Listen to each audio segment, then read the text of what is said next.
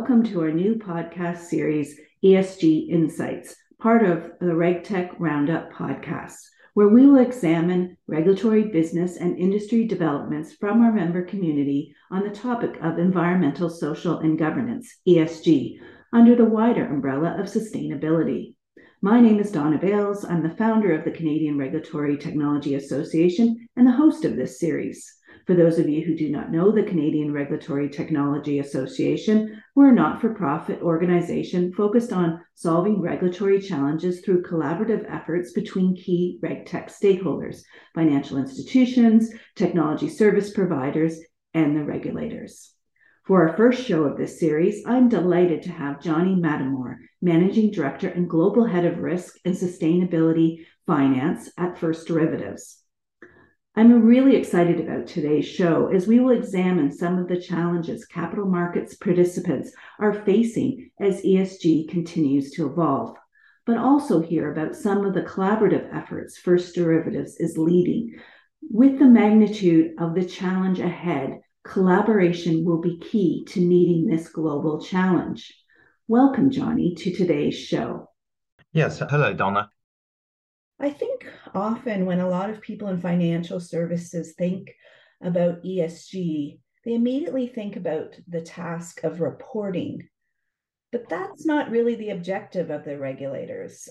My understanding is the underlying element is valuation. Johnny, can you start us off today and speak a little to this?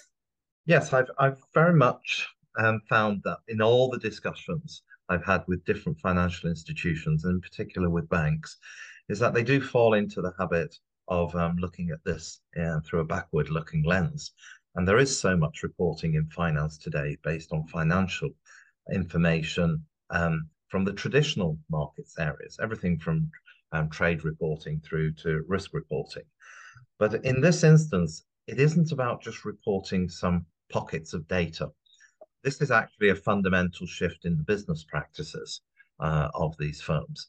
And what that means is the reporting is just a first attempt by the regulator to get a handle on where are these institutions with understanding the extra data they need and how they're going to enrich their financial data to understand the exposures they've got.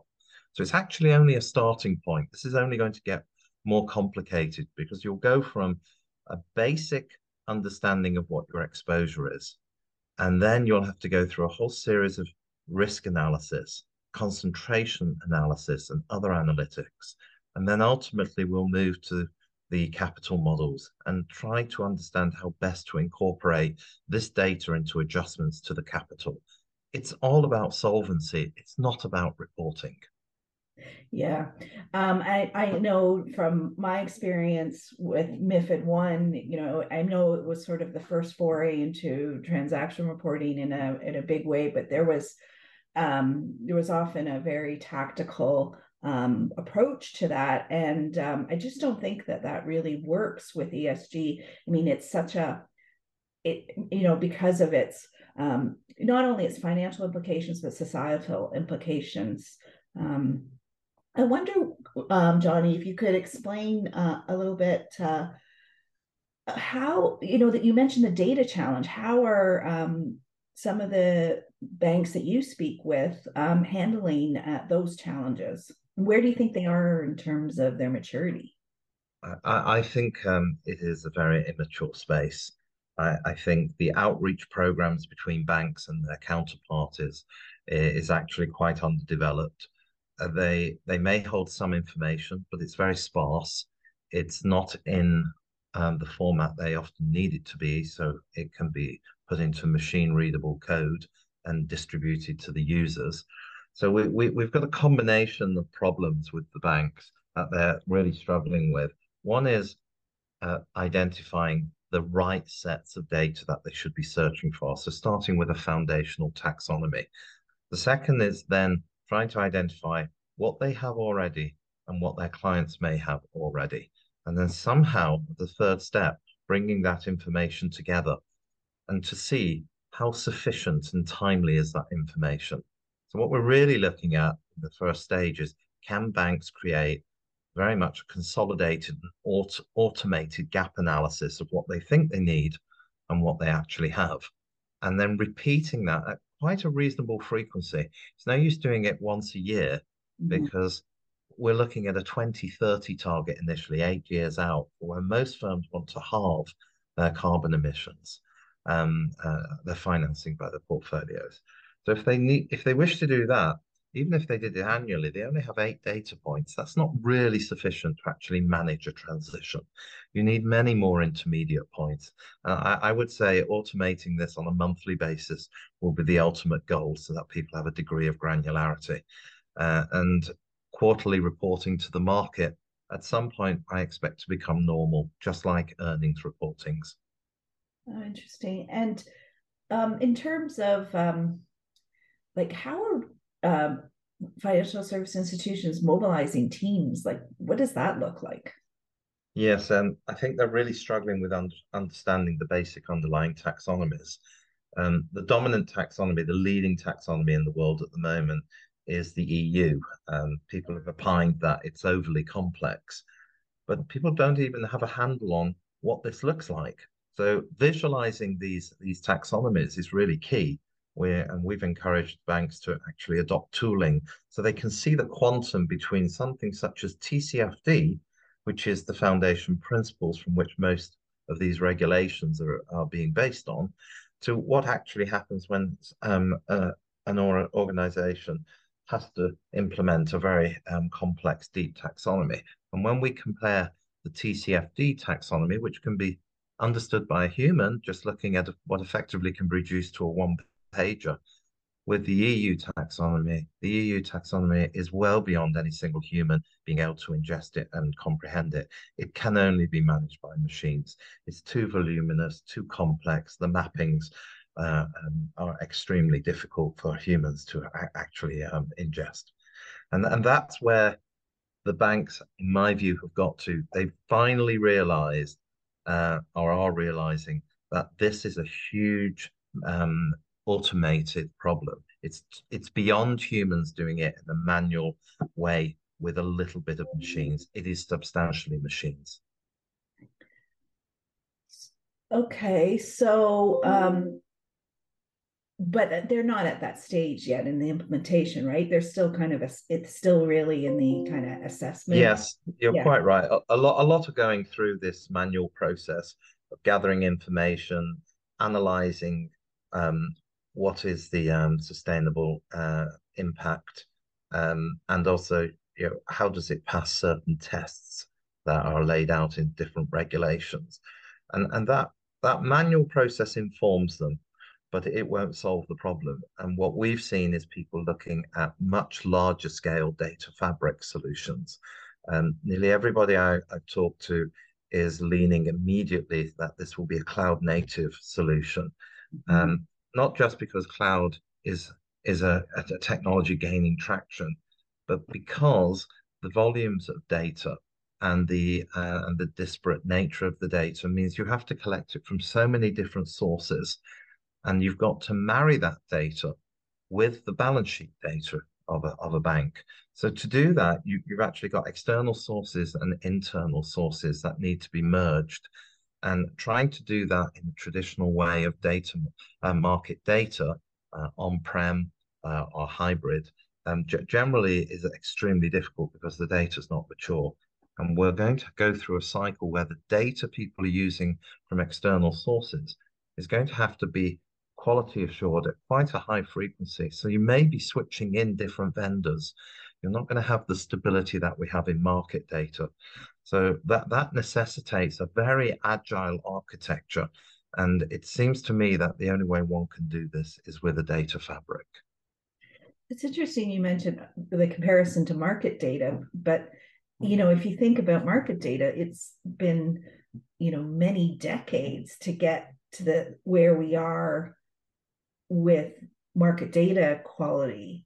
So, and we kind of don't have that time in this instance. So, are there lessons learned or from, previous implementations and, the market data space that can be leveraged for the banks? I think most certainly there are. One of the things that comes up all the time is how much of this new data is going to be open source. And everybody has been burnt with paying for market data. I've read statistics that market data continues to increase in price for no discernible reason when computation and distribution methods are actually going down in price. So there are many arguments for having more open source data here. The other thing is, how do you distribute this data? And ease of distribution, ease of storage, and not having a very good handle on what the scale is involved for storing compute, again, lends itself to the cloud environment. And we haven't traditionally distributed market data in that manner. There's a lot of copyright control around market data, who consumes it, right down to individual terminals in banks. So the open source element actually could really transform the speed of transition. And the less open source data we have, I think would be hugely detrimental to the transition. And you see that in a lot of regulators. They are pushing hard for this data to be as widely available as open source as possible. Yeah, I totally agree. Like, I mean, if you think about, like, MiFID one, part of the the guideline was to make data more available, and that hasn't come to fruition. They can't make that same mistake. And when you think about the societal element of this, like, it's I totally agree that it needs to be more widely available, so that we can actually achieve the more broader financial and societal objectives. But where, Johnny, are we with open source? Are there any initiatives in that area that you're aware of? There are quite a lot of initiatives around the climate risk data, and there are also movements in certain geographical territories for open source pools of data. One of the difficulties with that is that the focus has been on actual data. I think there hasn't been enough of a focus on proxy data. And in the same way that you'd want the data to be open source on the actual, you'd want the proxy methods also to be transparent and open source. I don't think people have quite realized how prolific proxy data is used in the banking system to measure solvency. Every credit curve in the world and used by every bank that we map counterparties' internal credit ratings to is effectively a proxy for that credit rating and its probability of default. And the loss, the recoverer is given default. There are proxies galore in all of these models. And I think the two elements around data are, if you can't get the actual data, what is the proxy method you're going to adopt, and how are the regulators going to approve that? Because they're quite prescriptive at the moment, the guidelines on which proxies you can use and how. And they're done very much from the bottom up level at the individual industry activity.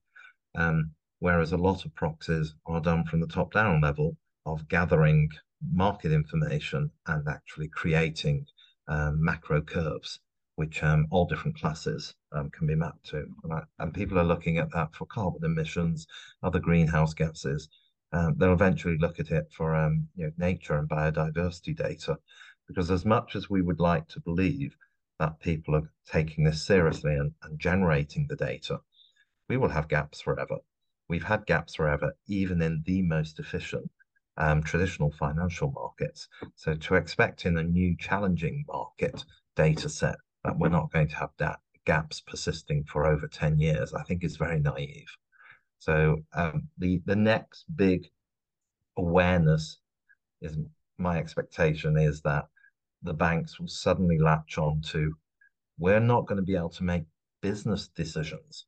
Forget reporting. We're not going to be able to make business decisions if we don't have some proxies for these gaps. And that's what will drive the gap, probably business decisions more than reporting. Yeah, and then proxies are used for reporting. Yeah, I totally agree with you. That link to corporate performance is the is a driver to get this right for the institutions, because ESG, broadens out that reporting to stakeholders from financial, which they're traditionally done, to non-financial. And it certainly is a key measurement for a lot of stakeholders, whether they're, shareholders and insurers and lenders. So it's key. And I think that will drive adoption. You mentioned earlier about the distributed model that you think that needs to happen. And I know First Derivatives is doing a lot of work and working with institutions. Can you walk us through some of the work that you're doing? For the distribution of data, did you mean? Yeah, well, I understand that you're working on your taxonomy and a utility model. Yes, so the work is centered around collaboration in the market. This is a perfect storm where competitors see the merits of collaborating for baseline data. Baseline data isn't a competitive advantage, it's what you do with it. And by positioning it like that, we've found that there are very large numbers of firms that, whilst they're directly competing in their own markets, see a huge benefit in collaborating on the foundational taxonomies and interpretation. So we actually took the initiative to bring together the first technology cohort, around 10 or 15 firms, to work on an open source sustainable finance taxonomy. And the objective there is to create open source data models of the regulations and have them peer reviewed. Now, this might sound quite basic, but it's rather shocking when you look at it. There is no regulatory data model that has been commonly shared by the banks. They all develop their own, they all duplicate the effort, and they waste a huge amount of human capital doing so. Then once they've done it, it has very little peer review internally, and it has no peer review by a competing bank. So we posited the idea that if 2 or 3 banks came together and collaborated on a data model and iterated on that data model, then ultimately they could present that data model back to the regulator and say, as a cohort, we're all agreeing we're going to use the same data model to report to you. Now that would be a huge breakthrough. When we look at other major regulations in trying to capture risk, which this is all about, the major one was the BCBS 239, the Basel Committee on Risk Aggregation. Now, even there was no peer review of the data models. It was individual banks' data models. So we think this would be quite significant. It's open source sustainable finance taxonomy. We've started with the technology firms. We're now working with asset management cohorts, bank cohorts in different geographies, and soon, hopefully, insurance groups as well. The other thing that we've learned a lot from is looking at how open source generally has evolved. Red Hat is one of the biggest technology firms ever to implement open source, teaches us a huge amount of how to do this well. And then there are a series of projects out there, such as Open Source Climate, which is developing climate models, and data commons for the input parameters for those models. It's still early days, but it's absolutely clear to me that there is a huge willingness and desire of firms to collaborate in a way they've not done previously. Yeah, that's really good to hear, because that they don't, that to me is a prime example of not going doing the same mistakes again, because Yes. right, like maybe there was some attempt to do some utilities and during MiFID, but I think the sticky point was the data and the data costs. So the combination of collaboration through an open source model seems to be a really good trajectory. So And that was the first step, actually, Donna, for us towards the idea of a market utility or a market shared service. If we didn't have people buying into the idea of collaborating on the taxonomies, we wouldn't succeed at the more complicated thing of having people collaborating on defining a shared service. And we took the models for that shared service. We took it from existing models. People are much more comfortable with existing models, which is why I lean on the market data model a lot. And ISDA is probably one of the best examples of open source standards for the market. And we looked at ISDA, we looked at OS Climate, and then we looked at what is the best way to proceed. And it was cohort by cohort. So we're looking at, say, 3 banks in one territory, 3 banks in another territory, and getting them to collaborate with firms they understand and they're comfortable with. And the objective of that is to actually deliver a service for an absolute fraction of the price it would take them to develop themselves. We would reduce the complexity, the speed to market, and the overall cost. So, hitting home on all the things they need. And the reason why I think this type of utility service is gaining traction is nobody can size the cost of this project because no one's ever done it.